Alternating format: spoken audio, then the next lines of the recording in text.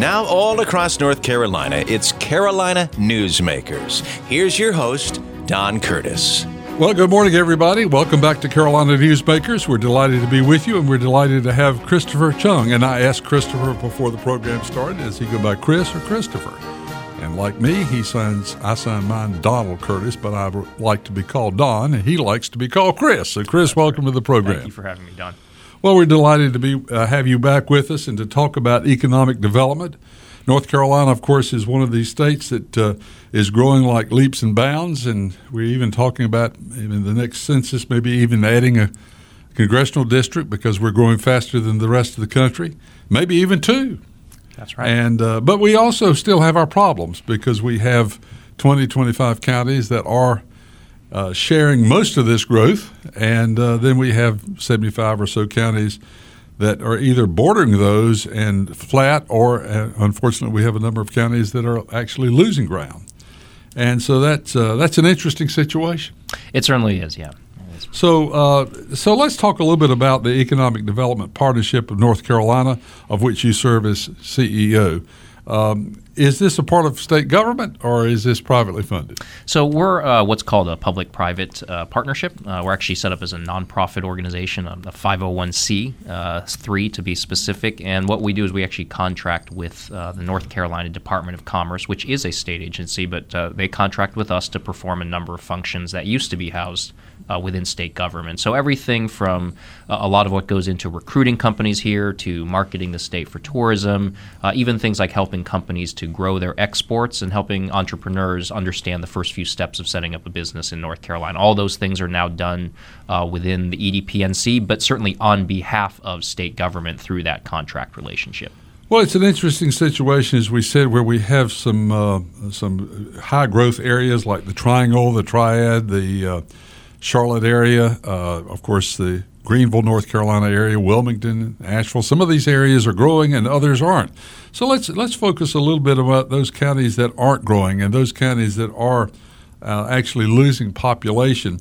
What can you do for them? What is their hope? Where do they look for growth? Because part of the problem that they're facing is the fact that as their tax base goes down, the revenue goes down, then they have trouble paying for schools and paying for infrastructure. Sure, absolutely. So it's not a problem or a challenge unique to North Carolina. Again, over about 22 years now in state-level economic development in my career, I've certainly seen this play out in other parts of the country. One thing we always urge communities in rural areas to consider is that it's not all about necessarily recruiting a company in that will somehow save the day, right? I think being in economic development for 2 decades plus now, business recruitment gets a lot of attention. Everyone loves to read the headlines about which companies moving to the state, moving to the area. Everybody loves a good groundbreaking, good ribbon cutting. That is just one form of economic development, and frankly, it's a very challenging one because there's only so many of those deals out there to be chased every year. And when you think about all the states, counties, and cities going after that finite set of deals, the odds are, of course, quite low to win out in that competition. A lot of other ways that economic development can happen. Tourism is a big draw, for example, for some of our rural areas in North Carolina that have abundant, beautiful natural resources that draw tourists to come in, spend money on the local economy, which itself can create jobs and investment.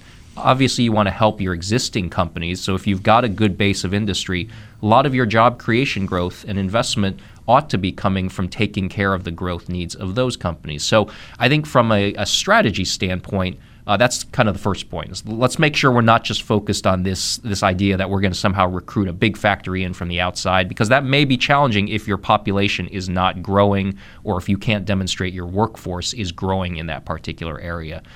Things like broadband, that's obviously huge. You mentioned infrastructure being key. Broadband is a way to shorten that physical distance between some of these rural areas and the urban markets of the world by allowing people to connect virtually to the workplace, to access healthcare, to even access things like online education. While it doesn't solve everything, broadband connectivity is certainly going to be a big part of that solution for many rural areas, not just here in North Carolina, but certainly all over the United States. Well, and I've been told several times in the past, I'm going to ask you if this is still true, but existing companies account for 2 to 1 over new industries in actual job creation. Is that correct? It's actually the number I typically hear is 75 to 80% of job growth actually comes from existing companies. So yes, even more so. Yeah, so about just 4 to 1. Yeah, that's right. Yeah.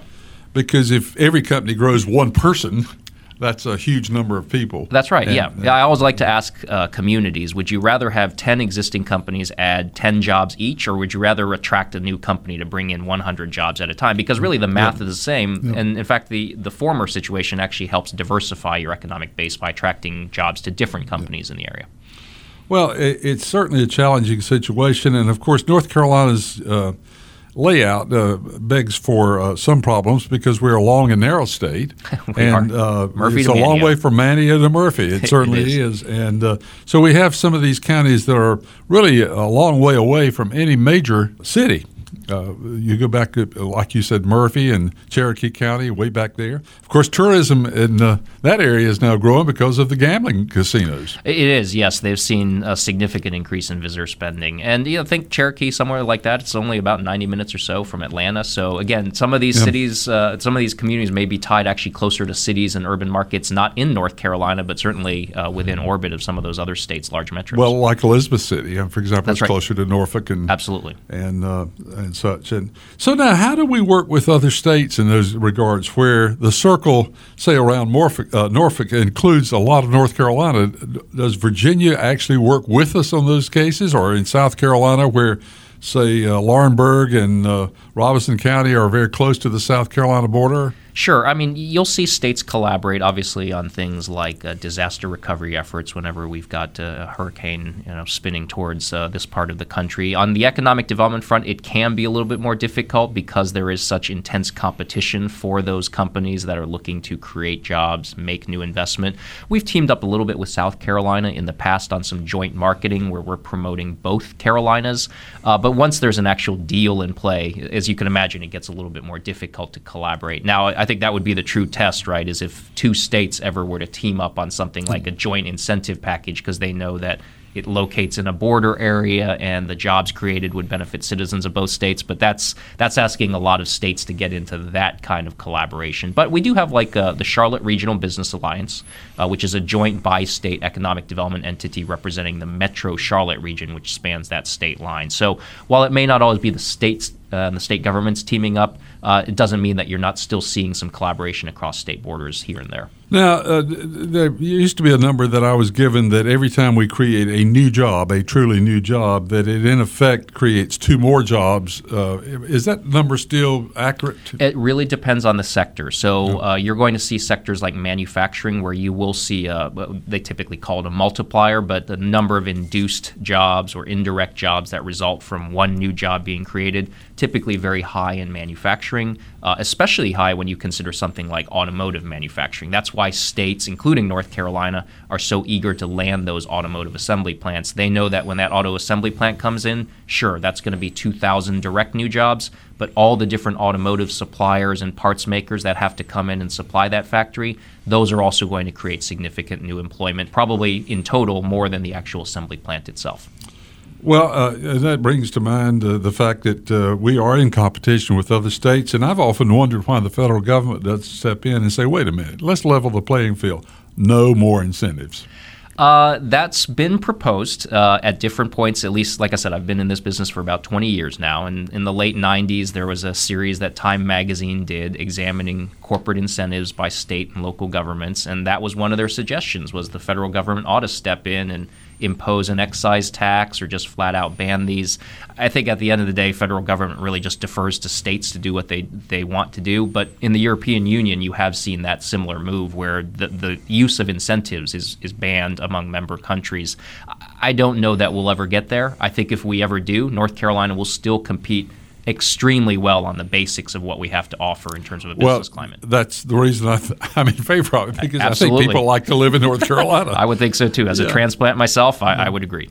Well, the other thing that, you hear the arguments about incentives is they're totally unfair to the existing business. If you're making gadgets and a new gadget company comes in and they get incentives and you've been in the state for 20 years and paid taxes and all the time, there is something unfair about that. Yeah, it's certainly a concern. Again, I've spent most of my 20-some years in the business recruitment side, so focusing on attracting companies. And yes, you will hear existing employers say, look, you're offering a lot of tax incentives and tax breaks to a new company coming in, and now I have to compete for my workers with that new company that you've helped to assist and locate here. That's a fair concern. I'd say the reality is that incentives are available to both existing and new companies. It's really just a function of how many jobs and how much investment and what kind of wages those companies are paying. Those are the basic criteria here in North Carolina, as well as in most other states. So if you're an existing employer and you are interested in growing and you're planning to make investment, you're planning to create new jobs, there are incentives available in many instances to help facilitate that kind of expansion. So that's what I would urge your listeners who are running businesses to think about, is that they can also participate in this as long as I said they're creating jobs and making investment in their communities. And so if they're interested in finding out about these, how do they get in touch with you? Because I'm not sure that a small business is totally aware of the opportunities like that. Oh, sure, absolutely. So our website is www.edpnc. That's edpnc.com, stands for Economic Development Partnership, NorthCarolina.com. And incentives are just one way we can help those existing companies. A lot of what else we do on behalf of the state includes helping companies figure out if they're ready to export their products overseas. And why do we do that? We do that because if companies are successful finding new markets and finding new customers outside the U.S., hopefully that's going to lead to some organic growth right here in North Carolina. They'll create more jobs, make more investment. Again, we live in the biggest economy in the world, but let's remember it's only 5% of the world's population, and it's about 20% of the world's purchasing power. So there's tremendous opportunities sitting outside the United States.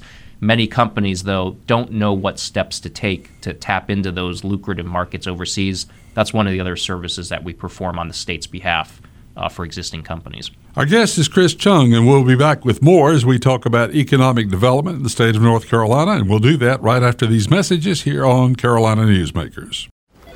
You wanted to see me? Yes, please, have a seat.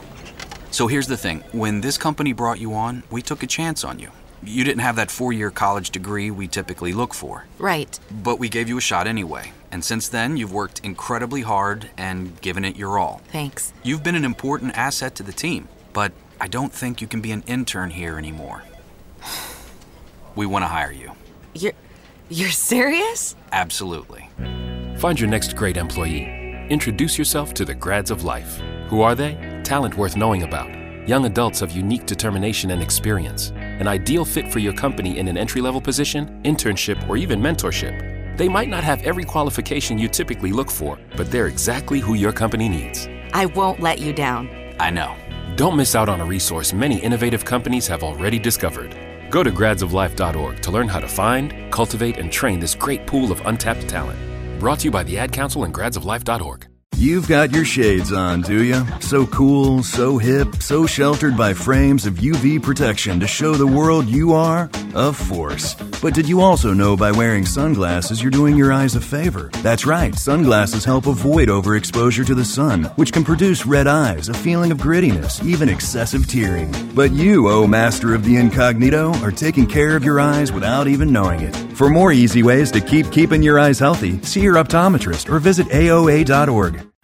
We continue with Carolina Newsmakers. Here's Don Curtis. We're back on Carolina Newsmakers. Our guest is Christopher Chung. He is the CEO of the Economic Development Partnership of North Carolina, a private-public partnership that is responsible for aiding and assisting economic growth in the state of North Carolina. I started to say economic job development, but that's just part of what you do.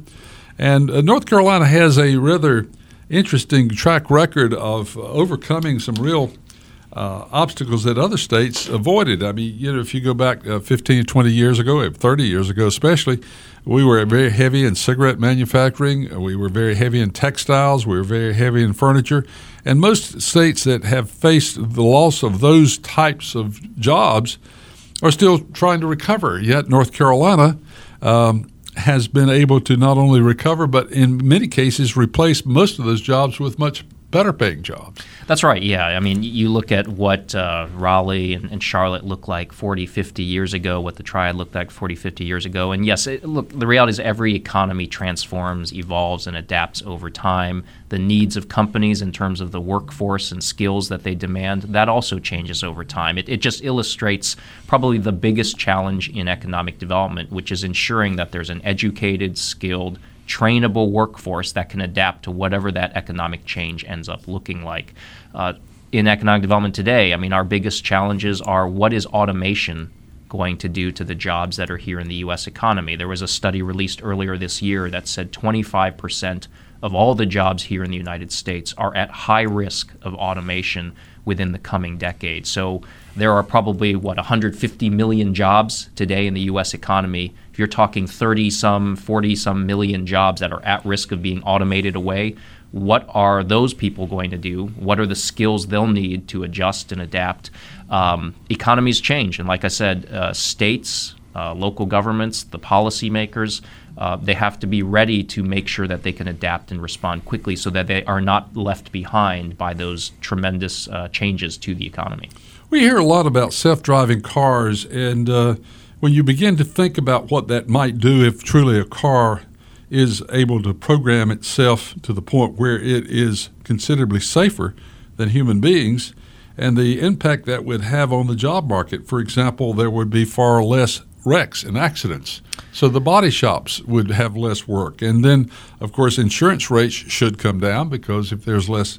So all these, the economy's sort of funny. When you push in here, you push out somewhere else. That's a great way to put it. Actually, your producer and I were just talking about self-driving cars. Yeah, you think about even on the manufacturing. Which scared the heck out of me, by the way. But I'm not sure I'm ready for it either, although I will say I travel a lot around North Carolina driving myself, and so it wouldn't be bad to let someone else do the driving, even if that's the machine Well, we've itself. heard that about you. As a matter of fact, we've considered putting warnings on the air when you're on the road. Oh, very good. Actually, that's probably a good idea for the safety of the other drivers out there in North Carolina. But no, you're absolutely right. In terms of changes to other industries, trucking, of course, if trucks become self-driving, what's that going to do to all the truck drivers? And then we have drones. Yes, absolutely. Yep. Drones, same thing on the airspace side. And then even on the manufacturing supply chain, if cars are self-driving, do you really need steering wheel manufacturers? Do you need brake manufacturers? Do you need some of these things that constitute the human interface with the vehicle? Those things are no longer going to be really relevant to the design of a car. A car will essentially become a rolling office, a rolling dining room, a rolling bedroom, a rolling entertainment center. That's ultimately what true self-driving cars do. I think we'll all be much better rested. We hopefully are all much more safe. But that's still probably years away, even on the conservative side of things. Well, but the economy, I've often said that, and I started this about 15 or 20 years ago, I said, if I go back to college today, I would study economics because the truth of the matter is economics and economic theory never changes. The things that go into economic theory change, correct. The input, but the supply and demand and all that sort of thing is true no matter where we go. Yes, that's right. And it's a major that I think should start more in high school than does. Yeah, I would. As an economics major myself from college, I would agree that it's a helpful foundation to teach you a lot of different things. Right. Now we have some massive changes in retailing, and the typical brick and mortar retailer seems to be on the decline right now. Now, whether that is a temporary trend or not, I don't know. I've got some theories that that may just be a fad. That's my personal belief. Some of it, but that is being replaced by home delivery and Amazon and things of this nature. Of course, one is creating jobs and the other is losing. Is there a net loss or gain there? That's a really good question. I will say, going back to that earlier statistic I cited from the McKinsey report on automation, I mean, you think about some of the jobs that are at highest risk of automation, and that does include some of these positions in the retail industry. No surprise. I mean, this has been going on for 25, 30 years that people like the convenience of one-click shopping online and everything shows up at their door. And these days you can get it delivered to your door within just a few hours of when you place that order. That's getting increasingly common in urban markets. Yes, that's certainly going to change some of the employment in the economy, especially around the retail sector. One of the projected high growth jobs in the future is actually something that's called like a virtual store manager. So someone who can walk you through your online experience with the same touch and care that you would expect from an in-person store manager, but doing it in a virtual environment as more and more of that purchasing behavior moves to an online environment. Well, that's, Brave new world. Brave new world. I'm going to change the subject a little bit and talk about the importance of the community college system. North Carolina sort of got into the community college system a little earlier than a lot of states, and we have set up a system of community colleges that provide great help to the business community in most cases, a lot of job training, a lot of opportunities when a particular industry suffers and retraining and so forth. But compared to other states, we're ahead of the game there, aren't we? I would say so. We've got the third largest community college system in the country. I want to say it's Texas and California that have number one and number two, but we've got the third largest, as you pointed out. So 58 different community colleges. No North Carolinian is further than about 30 minutes drive from one of these different campuses, and they are pivotal. So Dr. Peter Hans is the president of the community college system now. They play a critical role in providing, of course, two-year education, many of whom go on to matriculate at four-year universities, but as you pointed out, extremely vital to industry in terms of developing that customized training that employers need for their workforce. We talk about workforce being that number one biggest challenge today for companies. Those community colleges are a huge part of the solution that we can offer here in North Carolina to ensure that companies have the skilled talent that they're needing to be successful in their industries. One other area that North Carolina, we mentioned earlier that North Carolina, I guess 30 years ago, was heavy in textiles, furniture, cigarette manufacturing, and some other things that have sort of disappeared. One part of our economy that has remained strong in total number of dollars is agriculture. But automation and machinery is aiding and assisting those farmers, but using less labor. That's right. Yeah, I was actually just telling someone the other day, I was at a trade show earlier this year, and John Deere was unveiling kind of its next generation of farm tractor, and this thing relies on GPS technology. It can plant, till, do everything within a few centimeters of accuracy, and all autonomously. So literally you just need one operator to sit in the cab. He or she can be playing solitaire on their iPhone, and the machine does everything else. So when you think about that kind of transformation to agriculture, yes, it's certainly going to have impact. Now, what we're trying to do here in North Carolina is we do a good job growing the crops, raising the livestock. How do we attract more of the value-added agribusiness, food processing, food research and development? Those types of functions are very, very important to aid in the growth of our job base. And so there's concerted efforts to do that. We work a lot with the Department of Agriculture on those kinds of efforts to attract value-added agribusiness. But you're right, farming has been changing for 100 years now at the least, and will likely continue to change due to things like technology.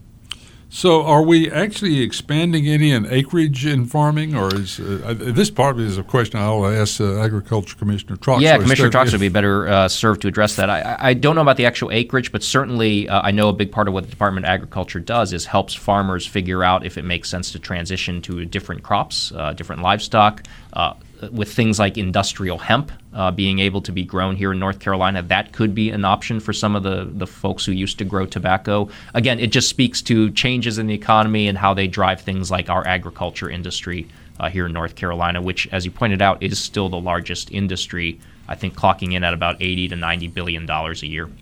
How does the increase in longevity affect the economy overall as far as jobs and such, where for years, the retirement age was sort of set at 65 because people, I guess the average person was dying somewhere around 70. Now people are living much longer, and many people are putting off retirement. How does that affect the overall job growth situation? Well, I think it could. Well, there's a lot of this. That's a great question. I'm not sure I'm an expert in demography. Certainly, that there's a healthcare industry impact on that. Of course, as people live longer, they're likely to be consuming more of their healthcare in those later years of life, and so the capacity of the healthcare system to absorb all that's got to be one of those things to be considered. If people are staying in the workforce for a longer period of time because they expect to live longer, well, that could perhaps affect people who are hoping to move up into those positions, and so that could have impacts within an organization itself. Retirement. You could probably retire 2, maybe 3 times in a particular lifetime now based on longevity. One of our functions within our tourism team is to attract retirees to North Carolina. But we don't want to stop just there, right? If we can get someone retiring here at the young age of 55, 60, 65, even 70 is pretty young these days, we also want to help them understand I think a little older than 70 is still 75. Young. How's that? That's just a personal observation. I thought I'd throw that in. At the young age of, let's say, 80 and under, let's say any of these retirees moving to North Carolina from New York, Pennsylvania, Ohio, we also want to help them understand what it takes to start a business in North Carolina in case any of them want to have second or even third careers, because that itself can also contribute to economic development in our state. Again, it's about all strategies for driving economic development in North Carolina, not just about recruiting companies here to the state. Christopher Chung is our guest. He's the CEO of the Economic Development Partnership of North Carolina. Again, I want to give their web address is edpnc.com. edpnc.com. That's how you get in touch with them and find out more about what they're doing. We'll be back with another segment of Carolina Newsmakers and our guest, Chris Chung, right after this. Hey, Dr. Phil here. I help people solve difficult and trying personal problems every day on my TV show, but there's one problem that's just got me stumped: childhood hunger. Nearly 16 million children in America struggle with it.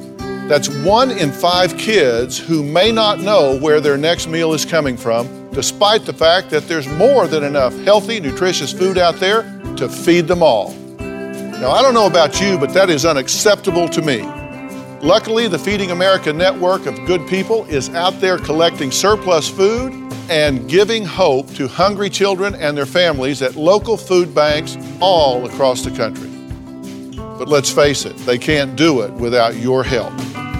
Join me in supporting Feeding America and your local food bank at feedingamerica.org. Brought to you by Feeding America and the Ad Council. Together, we can solve hunger. Together, we're feeding America. Confessions of a Potentially Perfect Parent, brought to you by AdoptUsKids.org. I know more about cooking dinner for a party of 12 than about packing a lunch for a 12-year-old. I know kids like things like fish sticks. Fillets, I get, but sticks? Maybe we can just compromise on mac and cheese. Can you make that with Brie? You don't have to be perfect to be a perfect parent. There are thousands of teens in foster care who would love to put up with you. Call 1-888-200-4005 or visit AdoptUsKids.org for more information. A message from the U.S. Department of Health and Human Services, Adopt Us Kids, and the Ad Council. Now, once again, with today's Carolina Newsmakers, here's Don Curtis. We're back with Christopher Chung, who is the CEO of the Economic Development Partnership of North Carolina, a public-private partnership that is charged with helping economic development in North Carolina, which not only, as we've talked about, includes finding new industry and new jobs, but also working with those who are already in the business community and improving their situations. And so we asked Christopher if there's anything he particularly wanted to talk about, and he's given me a list of 4 things. So we're going to just go right down the list. I don't know. Or somebody did.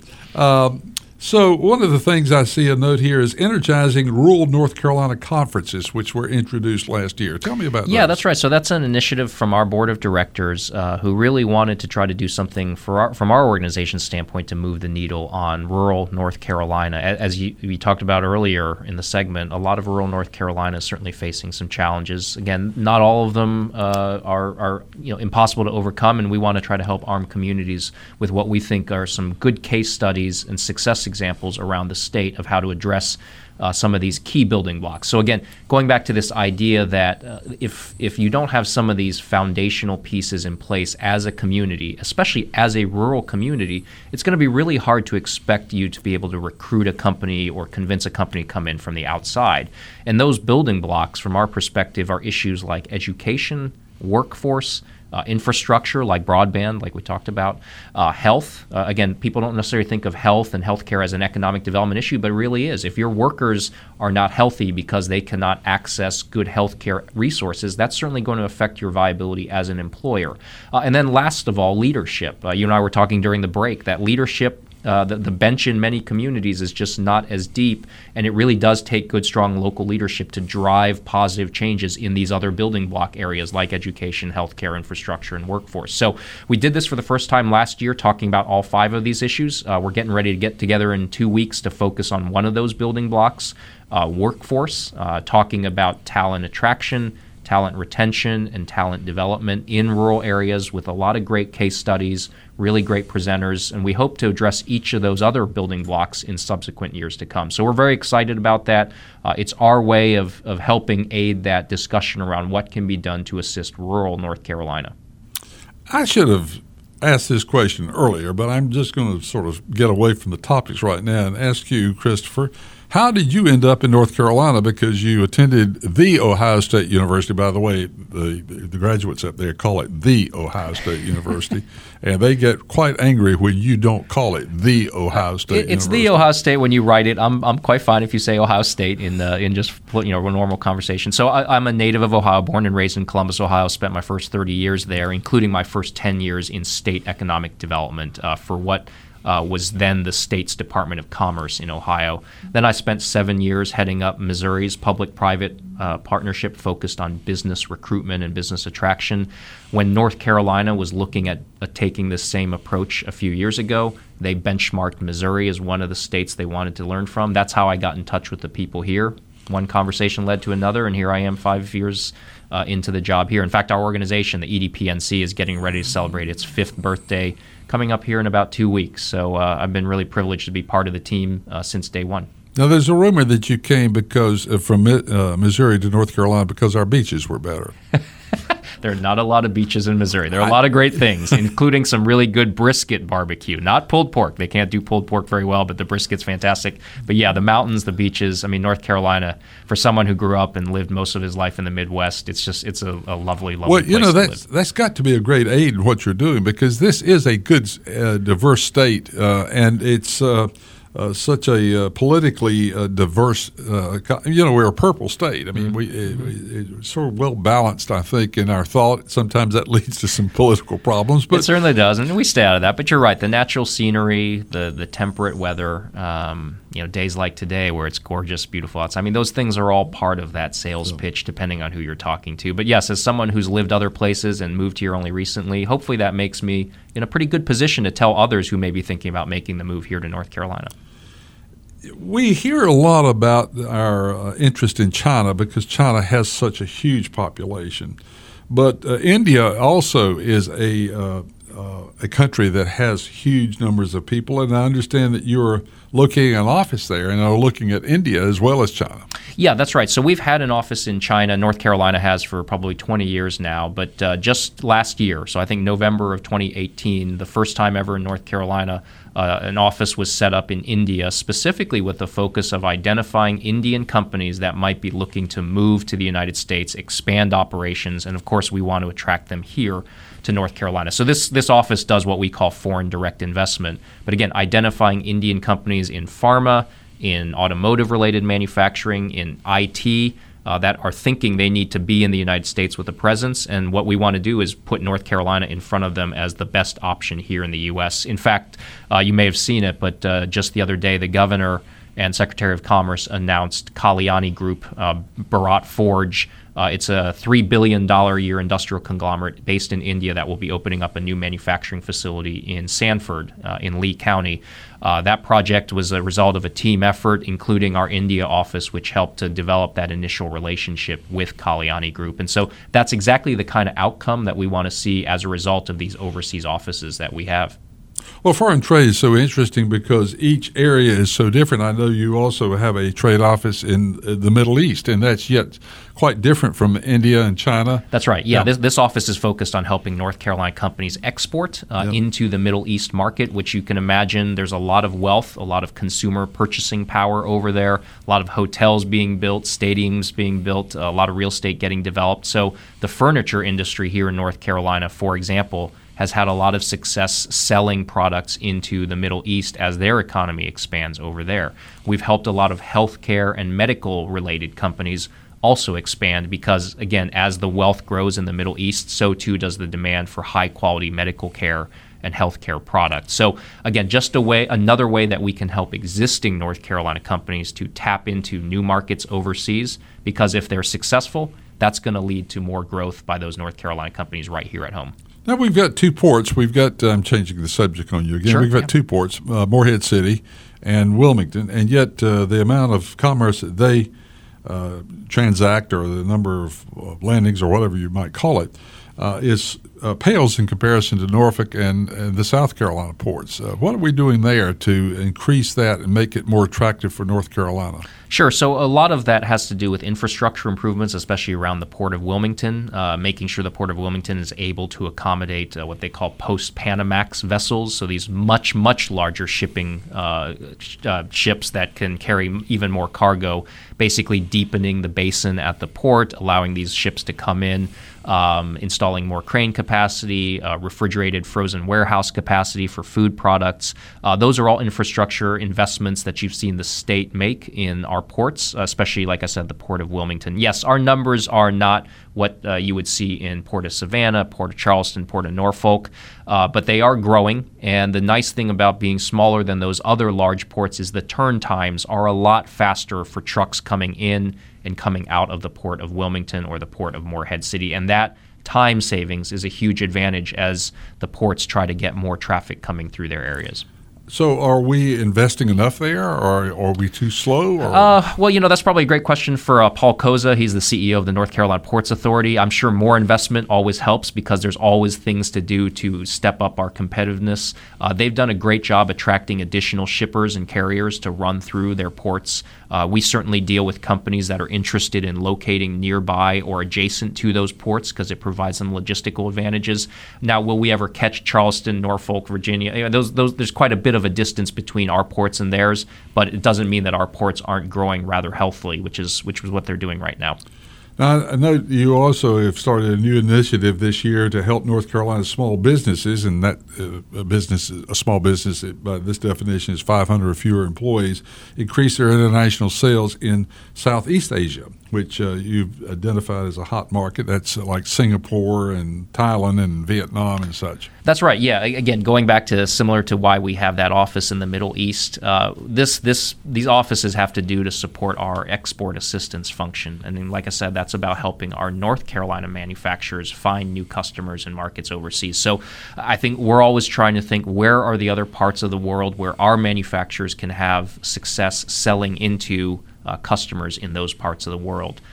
So that's just another of those recent initiatives that we're taking a look at. How do we step up our game in Southeast Asia? Because that's also somewhere where we see has tremendous consumer purchasing power that will benefit and buy products from our North Carolina companies. And of course, our relationship with China is very important. And, there's good news and bad news there. I always tell people when they worry a little bit about China, I said their investment is such in our economy that they can't afford to bomb us. So that's a good point. That's a good point. I mean, we at least don't have a military enemy there. No. But there is a lot of influence of Chinese investments in the United States. Are we, by like sign, also investing greatly in China? So I'm sure there are a lot of North Carolina-based companies that have operations in the China market. We don't really get involved in that sort of thing where if a North Carolina headquartered company wants to open a new factory in China, of course, we're not really – there's folks in China that are trying to make that happen. That's not really part of what we do. As I said, we help North Carolina companies sell into markets overseas, and we try to attract companies that are based overseas to expand here into North Carolina. And we have seen a steady flow of deal activity from the China market. Again, Chinese companies in everything from automotive to IT to life sciences who are interested in setting up operations somewhere in the United States, and we want that somewhere in the U.S. to be right here in North Carolina. Now, how will these trade tensions affect that deal flow long term? Really hard to say. We're working with probably 7 or 8 Chinese companies right now that are seriously considering opening up something in the United States, but have some of them slowed down their plans because of trade tensions. Yes, you're seeing a little bit of that right now, at least in our world.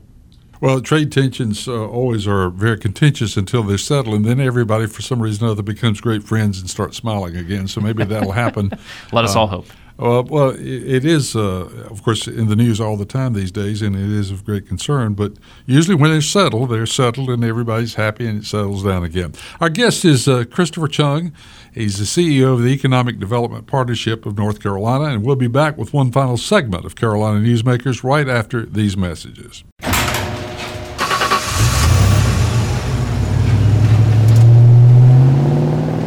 I spend a lot of time in the garage, but even more time in the rain, sleet, and mud. In 95, I helped tow your moving trailer. In 05, I helped you get out of a ditch. Yeah, I know I'm a bit rusty, and sadly in 09, it was sparks from me, your handy chains, dragging behind your truck that accidentally started a wildfire. Sparks from dragging chains can start a wildfire. Spark a change, not a wildfire. Visit SmokeyBear.com. Brought to you by the U.S. Forest Service, your state forester, and the Ad Council. Only you can prevent wildfires. When we get old, will you take care of me if I can't get around anymore? Of course. We'll find a way. Are you going to take care of me if I can't see anymore?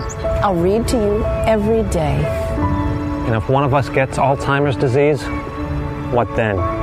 Call 1-800-437-2423 for a free booklet on caring for your loved ones from Alzheimer's Disease Research. 1-800-437-2423. Carolina Newsmakers continues, and once again, here's Don Curtis. We're back on Carolina Newsmakers with Christopher Chung, the CEO of the Economic Development Partnership of North Carolina. We've talked about all the things that they are doing to affect commerce in North Carolina, not only increasing our awareness to people who are opening new jobs, but also helping the existing companies in North Carolina with their growth. We've talked about a number of things. Which state or regions are our biggest competitors? Great question, Don. I mean, it really depends on the kind of company we're dealing with. If it's a manufacturer, whether that's automotive or aerospace, we're typically competing often with South Carolina. Tennessee is usually in that mix, as is Georgia.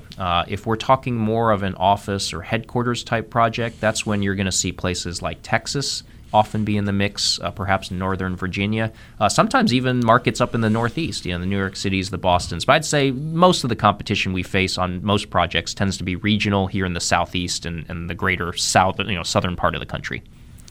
Now, the legislature is in session now and passing new laws, and we've always considered that sort of a danger when they're in session. We always feel a lot safer when any legislative body, whether it's state or local, goes home. We just feel like we're safer because change always bothers people. But so, having said that, what is the legislation that has been passed or is being considered by the North Carolina General Assembly that might give North Carolina a better advantage as we grow our economy, not only new companies but also existing businesses? Well, I think in the 5 years that I've been here, especially just here in the past couple of years, you've seen a lot of great bipartisan collaboration between the governor and the legislature on economic development legislation, which is always encouraging to see because economic development, by and large, is a nonpartisan issue. Recruiting companies, helping existing businesses grow, promoting the state for tourism, none of these things carries a party label, nor should they. So that's why I think you've seen a lot of great cooperation to improve our incentives toolbox, to make it more business friendly. I think going forward, of course, investments in things like infrastructure, education, healthcare, those things all improve the quality of life. They improve the quality of place. They improve that overall product that we're out there trying to promote to companies that are looking to come here. Education and infrastructure, of course, are considered two of the biggest building blocks of any economy, especially when you consider the needs for a skilled, talented workforce. And the ability to keep our infrastructure ahead of the growth that we've seen in North Carolina, Our population growth has been tremendous in the state because people are moving here from elsewhere, especially in markets like the Triangle and Charlotte. Well, if the infrastructure can't keep up with that population growth, that's going to lead to congestion. That's going to lead to folks who think of us as an Atlanta or an Austin where you can never drive anywhere in less than an hour. That's not necessarily good for the image of a location. And so I think those kinds of investments in transportation infrastructure are also going to be pretty key. So as you talk to, let's talk about out-of-state businesses that are looking to locate in North Carolina. What are probably the top 2 or 3 things that they look for? We always think it's incentives, but I'm sure that's maybe there. But yeah, I mean, incentives certainly play a role, but they typically play a role once you get down to those 2 or 3 finalist locations. I'd say at the outset, as they're narrowing down the funnel of locations, be it states or cities, workforce and talent availability is certainly right now, given very low unemployment rates, giving a strong economy, given these changing skill needs because of technological changes. I can't imagine there's a single conversation we've had in the past few years where workforce was not the number one issue that companies were thinking about. Of course, they're looking at total cost of operations. That could be energy costs, that could be tax rates, that could be construction and real estate costs. Certainly talent dominates, and then depending on whether you're talking manufacturing or office or biotechnology, you're going to have things like airport accessibility, you're going to have things like proximity to highway, you have things like proximity to research universities. Again, really depends on the sector after that. But number one on everybody's list, obviously, is talent, no matter the sector. The out-of-state investment in research is particularly large at UNC Chapel Hill is always in the top 5 or 6 in the country. Duke, of course, is up there. NC State is always there, probably not quite to the extent of Duke and UNC Chapel Hill, but very important. Those dollars are very important. That they create jobs for very talented people, but also I would think it would begin to create a tie between North Carolina and the companies that are funding them and the federal government. That's right, yeah. Our universities are tremendously adept at drawing down that federal research support funding because they're doing fantastic research. Again, whether it's those universities right here in the Research Triangle, whether it's institutions like Wake Forest, UNC Charlotte, wherever you go in the state, we've got universities that are able to leverage funding from the NIH, the NST, and some of these other groups. The key here is what are we doing with those early stage technologies that are being developed out of the research from our universities? What's the ecosystem? What's the funding and capital situation like to support the commercialization of these technologies? Those technologies don't do us any good if they're sitting in a research lab somewhere. They need to get out and form private companies that will then become big job creators in and of themselves. That continues to be something that I think North Carolina, a lot of folks are looking how better to do that in the future. I'm going to ask you one more question. You may have already answered it to some degree, but what changes could help North Carolina have a little bit more of a competitive edge? What would you like to see? Well, I would say that we do very well right now. Again, you look at the business rankings, be it Forbes, Chief Executive Magazine. We consistently are in the top 10, if not the top 5. So we're very well regarded as a business climate by most of the people who are making these decisions.